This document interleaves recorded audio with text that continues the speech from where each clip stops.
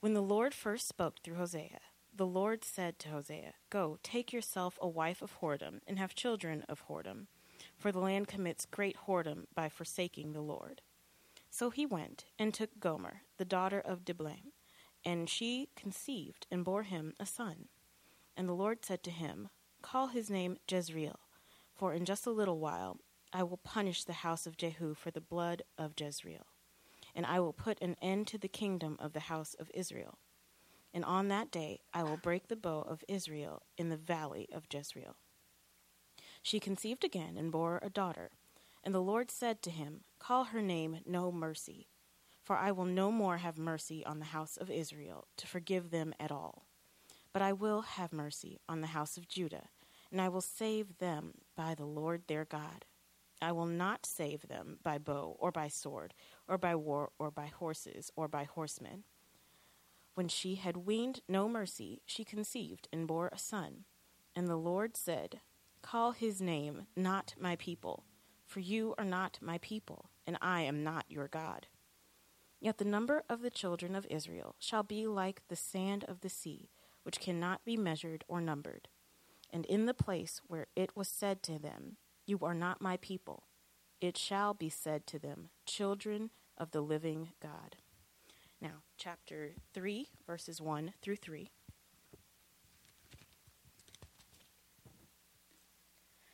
"And the Lord said to me, 'Go again, love a woman who is loved by another man, and is an adulteress, even as the Lord loves the children of Israel, though they turn to other gods and love cakes of raisins.' So I bought her for 15 shekels of silver, and a homer and a lethek of barley. And I said to her, 'You must dwell as mine for many days. You shall not play the whore or belong to another man. So will I also be to you.'" The word of the Lord. Good morning, everybody. My name is Jake Garrett, and I used to be a part of this church way back when it was the Journey Metro East, still a campus of the Journey. I used to lead worship here many, many years ago. And Pastor Steve is out of town today, and apparently like 12 other more qualified leaders are out of town today. And so they said, "Hey, are you going to be around?" I said, "Yeah." And they said, "Well, we don't have anybody else. Would you mind stepping in and preaching?" I said, "I'd love to." So we're going to be looking at the book of Hosea today. It's a difficult scripture. And so if you haven't noticed already, the language is a bit intense. So if you still have some kids that aren't in Trailhead Kids, you might consider sending them. Just a fair warning. So we're looking at this book of Hosea, and it's actually a really complicated book. There's lots of layers going on here. There's a very personal layer, and then there's a layer between God and Israel. And then so I want us to get first an idea of the foundational layers of this book before we start moving into the actual scripture, because we're going to go back and forth between them. So first off, this is a story about a real man and a real woman and their relationship. A man named Hosea, a woman named Gomer. That's the part that we just read. So it's about their marriage, and it's about unfaithfulness. It's about adultery. So that's part of what this book is about. Now, the next layer is that this is a book about God and Israel, his people, his nation that he had chosen for himself, the Israelite people. He says, "I'm going to take this story of Hosea and Gomer and their relationship, and that's going to be a picture of what my relationship with Israel is like right now." And so we've got that whole layer going on. But then even more than that, this is a story about God and all of humanity. This is a story about God and us. This is about not just Hosea and Gomer and the adultery and the unfaithfulness there, not just Israel and their unfaithfulness to God. This is about us and our unfaithfulness to God. So those are kind of the layers of what's going on in this book. We'll be going back and forth between them as we continue.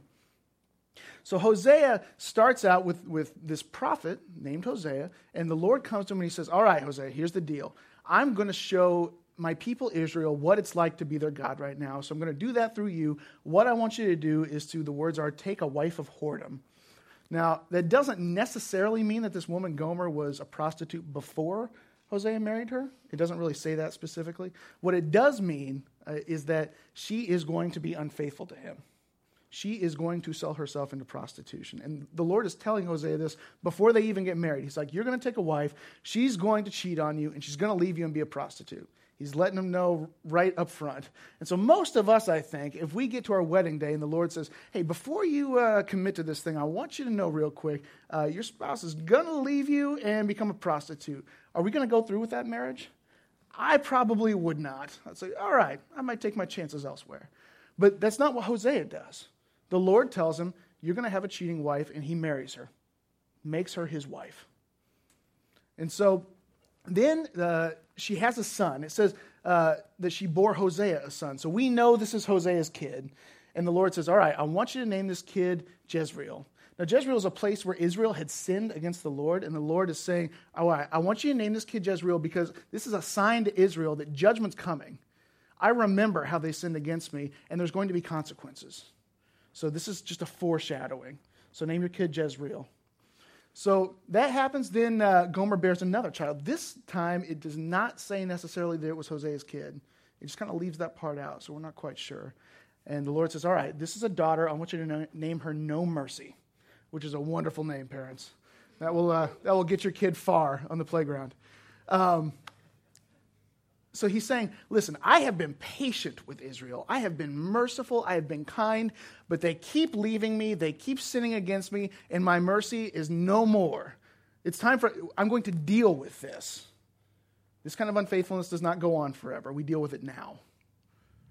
And so then Gomer bears another child. This one is, the Lord says, I want you to name it Not My People. So I think we can be pretty certain that this one's not Hosea's, because the Lord's like, I want you to name this one Not Mine.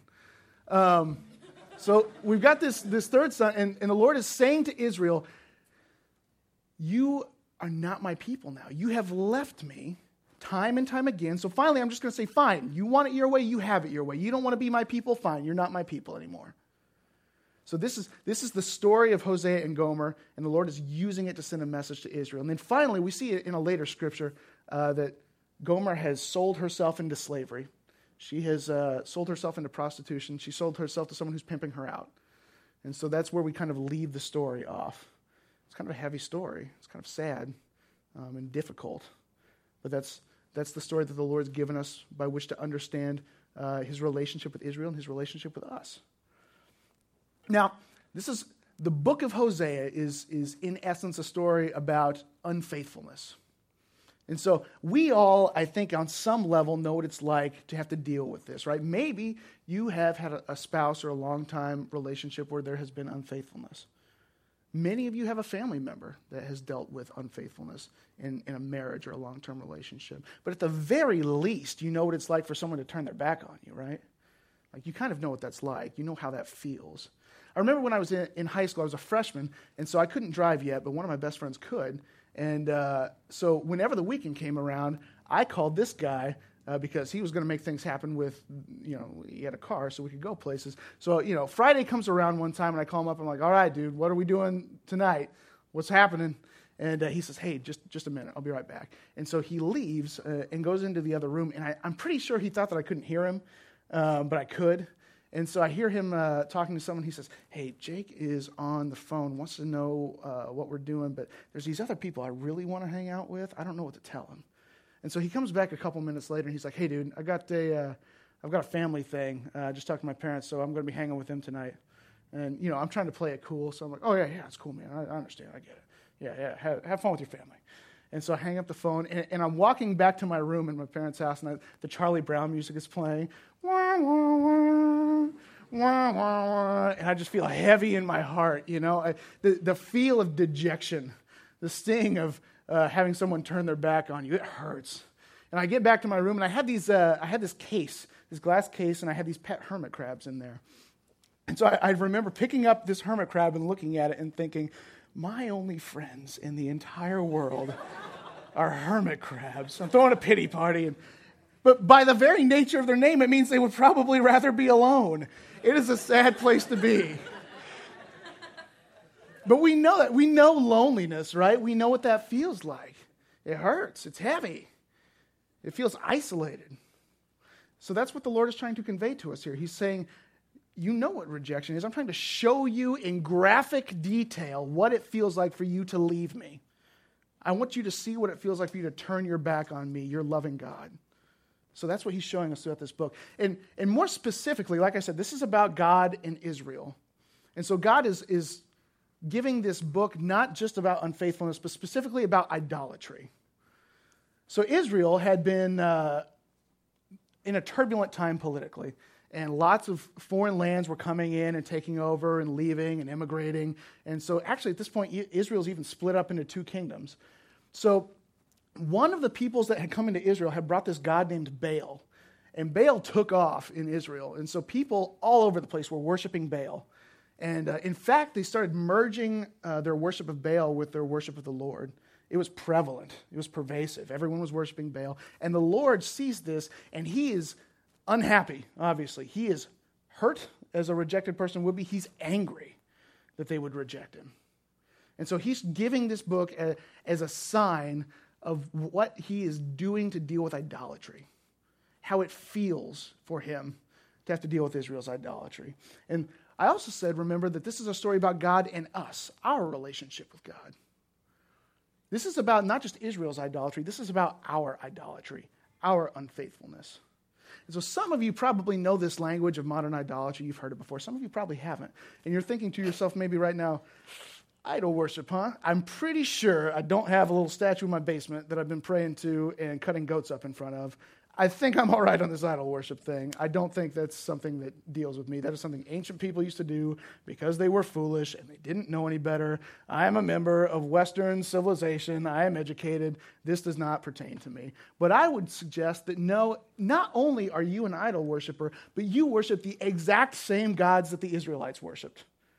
You are no different. The only difference is they would take their gods and they would personify them. They'd give them a name like Baal. You just don't give your gods a name like they did. So good for you. The only way you're better is that you're better at deceiving yourself. Congratulations. So let me show you what I mean. The Israelites were worshiping this god named Baal. And worship, by the way, doesn't necessarily mean just like praying to something or sacrificing to something. It means that you're trusting it. You're giving your life to it. You're saying, this thing will give me the security, the satisfaction, the comfort that I need. When you trust your life to anything in that way, that is worshiping it, and that is making it a god. And so the Israelites, they were worshiping Baal. Baal was the god of fertility and agriculture and growing things, right? So in ancient Israel, when you have an agricultural society, how do you measure wealth? You measure wealth by how much livestock you have. You measure wealth by how much grain is in your storehouse, how much land you have. And so it makes sense that if they loved wealth, if they trusted wealth, if they wanted to be a wealthy people, they would pray to Baal because he was the one that controlled the rains, controlled fertility. He's the one that could give them their bumper crop that would make them rich, right? So it makes sense that the Israelites would pray to Baal. But is wealth your God, perhaps? Have you made an idol out of wealth? Some of you think about money a lot, right? You think that wealth makes you important, that people should respect you if you have money, or at least should respect you if you have the right stuff that money can buy, right? In essence, you believe that wealth and possessions will satisfy your soul. And wealth could be your God even if you don't have any money. If you think to yourself often, man, things would just be, everything would be all right if I just had a little bit more money in the bank. If you think to yourself that money is going to cure your problems, that you don't feel secure unless you have a certain number in your bank account, you have turned wealth into an idol. You have turned wealth into a god. You are trusting it in the way that only a god can be trusted. Does that make sense? So you are worshiping the exact same God that the Israelites were worshiping, this God of wealth. Well, in Hosea 4:12, the Lord says, "My people inquire of a piece of wood, and their walking staff gives them oracles, for a spirit of whoredom has led them astray, and they have left their God to play the whore." So what the Israelites would do, they had these staffs with these priests, and they would ask questions to Baal, and he would give them guidance and wisdom and knowledge so that they would know what to do.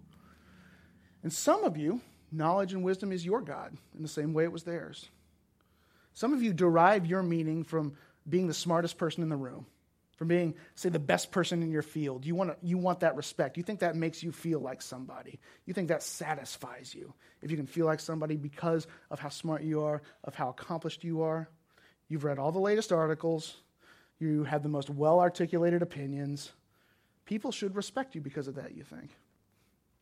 And maybe it's not even just book smarts. Maybe it's cultural intelligence. You know the coolest bands, the hippest fashions, the best places to hang out, the trendiest restaurants. You know things that other people don't, and so that gives you value in a conversation. That makes you feel like somebody. Your acts of worship for your God of cultural knowledge are chasing the newest and greatest, and your reward is a sense of pretentious superiority that you expect to satisfy you. That's idolatry.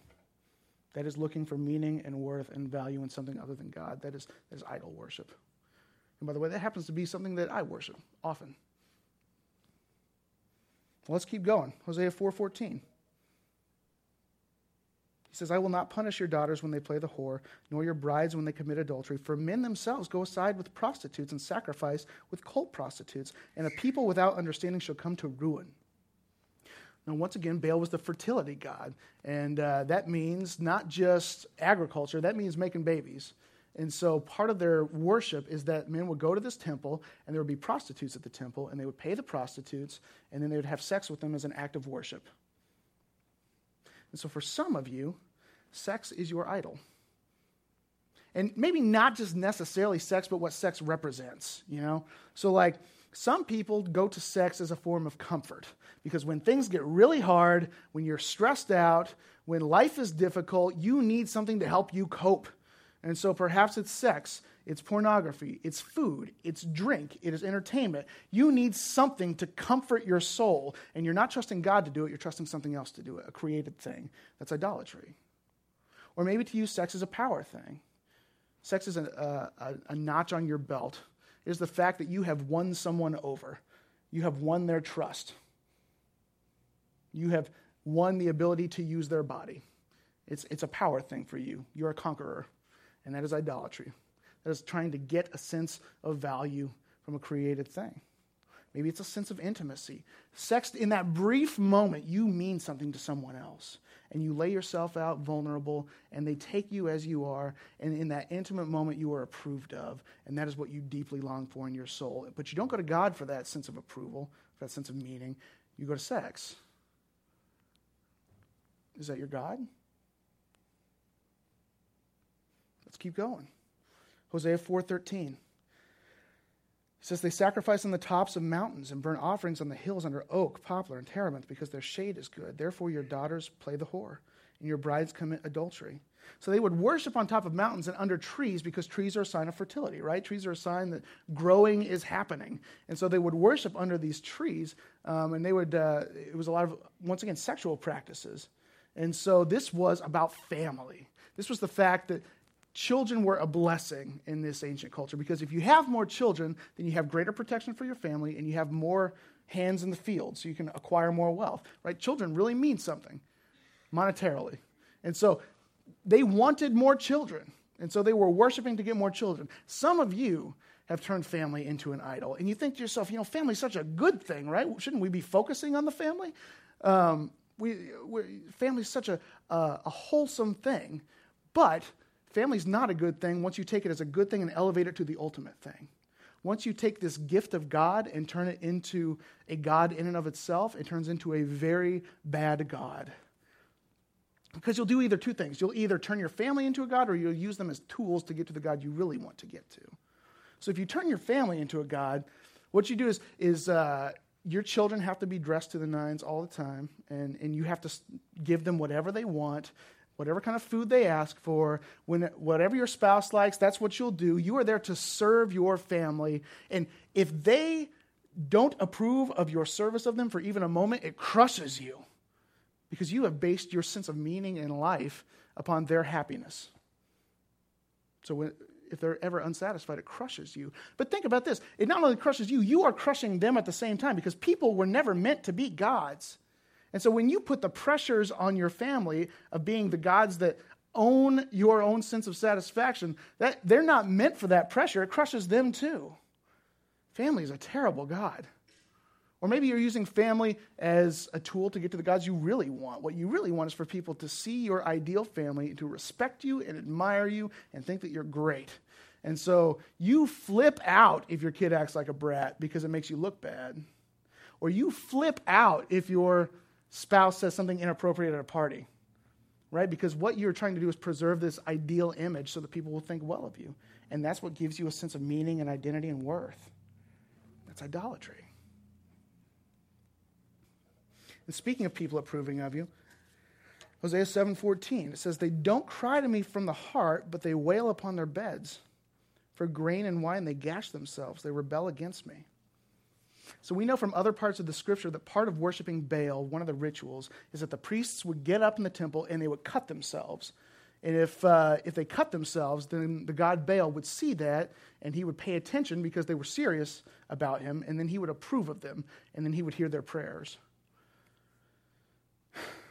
So some of you, the approval of a certain group, a certain person, that's actually your God. That's what you're thinking will give you ultimate satisfaction in life. If someone loves me, if this particular group accepts me, if my parents approve of me, then I will be okay.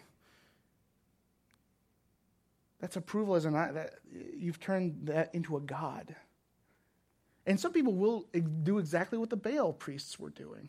I remember John Piper, a pastor in Minneapolis, telling a story. He went to visit a girl who was a cutter in the hospital. And he just straight up asked her, why do you do it? And she answered him, when I cut, they'll bring me to the hospital.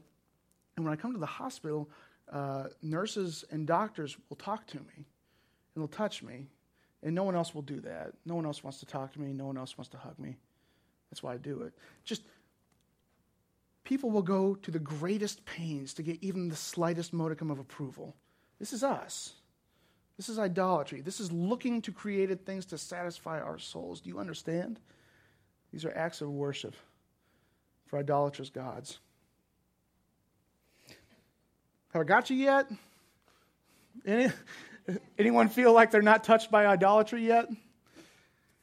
It's been a long, cliched piece of advice that you should follow your heart, right? If you watch reality TV for 30 seconds, you will see some candid interview where some contestant's like, man, I just didn't know what to do. But then I was like, man, you just need to follow your heart. That's what I did, and it all worked out. What people don't understand is we are always following our hearts. We can't help but follow our hearts. We can't stop following our hearts. Whatever we think will give us the most joy and satisfaction, we will do every time. Now, we might not do what gives us the most instant satisfaction and joy, but we will always do what we think will give us the most satisfaction and joy. Deep in our hearts. We are following our hearts, but the problem is our hearts are wayward. They are foolish. They are always misleading us. They do not know what is best for us, and yet we continue to follow them down wrong paths. And here's the other trick. Most of us, if not all of us, have said at one point or another, we get that it's not working, right? We're like, we have followed our heart. We have tried these things. I still feel unsatisfied in my life. I need to return to the Lord and I can fix this, all right? You think to yourself, I will fix this problem. And so did the Israelites. Their rain had stopped. The Lord had stopped letting their agriculture grow. They figured it out that Baal wasn't doing it for them. And so at one point during the book of Hosea, they come back to the Lord and they say to themselves, all right, here's what we need to do. We need to return to the Lord and we need to perform all the sacrifices we used to do. And we need to give him some offerings and then he'll be all right with us again. Rain will resume. We'll get our wine back. We'll get our grain back. Everything will be all right. And here's what it says in Hosea 3. Verses 1 through 3, Hosea 6, verses 4 through 6. He says, what shall I do with you, O Ephraim? What shall I do with you, O Judah? Your love is like a morning cloud, like the dew that goes early away. Therefore I have hewn them by the prophets. I have slain them by the words of my mouth, and my judgment goes forth as the light. For I desire steadfast love and not sacrifice, the knowledge of God rather than burnt offerings. So do you see what's happening here? The Israelites were coming back to the Lord. They were sacrificing. They were making offerings, but the Lord doesn't take it. Why? Because think about it. What did they want when they were making those sacrifices and offerings? Did they want the Lord? No, they wanted the stuff he could give them. What they were really interested in was getting their wine back and getting their grain back. And they thought that if they did the sacrifices and offerings prescribed by the Bible, that God would be bound to bless them. That he would be required to do what they wanted. So friends, is that you today? Do you come to church? Are you trying to be a good person? Are you in a community group? Taking part in a nonprofit? having the best intentions? Are you trying to be a good person so that God will be forced to give you a good life? Do you think that by your actions, your rituals, that God will be duty-bound to bless you?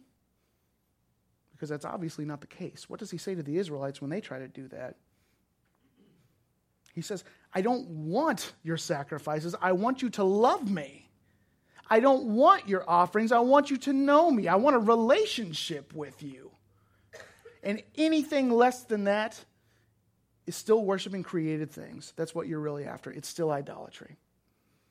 So friends, if your spiritual lives are anything less than passionately loving, pursuing, serving, knowing God, then you're still just an idolater.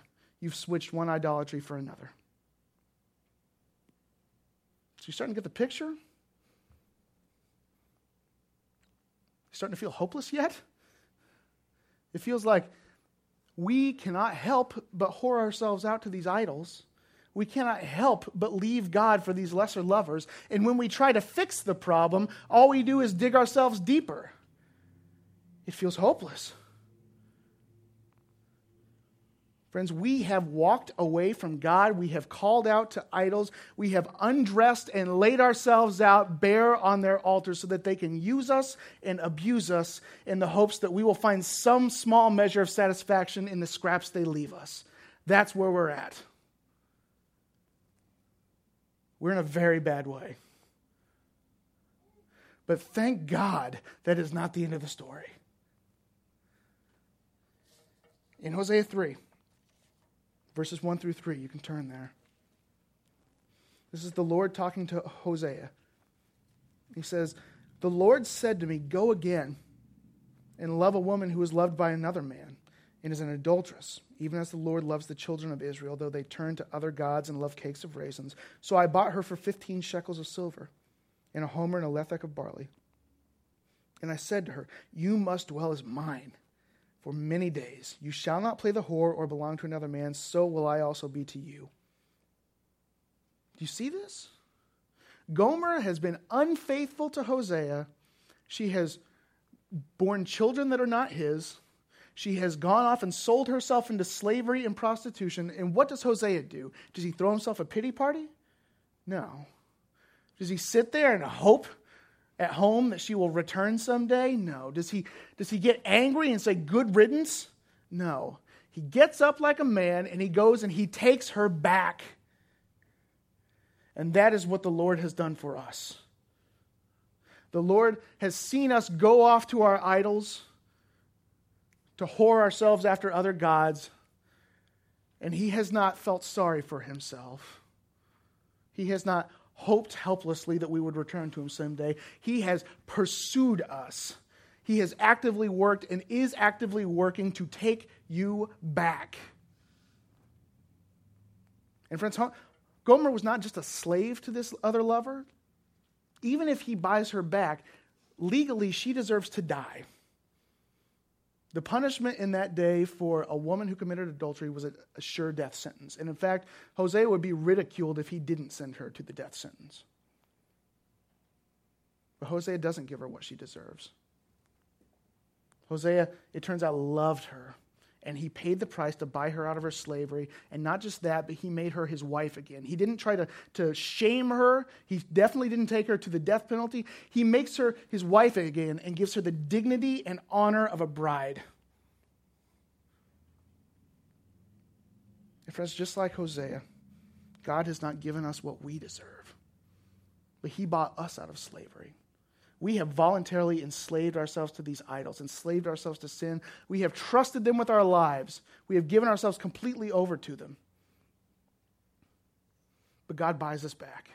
And the cost for us was much more than 15 shekels of silver and some barley. Now, someone had to die because it says, just like Gomer, who was sentenced to die for her adultery, the Bible says the wages of sin is death. We deserve to die just like she did. But the Lord pays the pricely cost in Jesus. Jesus paid the cost to free us from our idols, to save us from our slavery. Friends, don't you see? Jesus was betrayed by his family.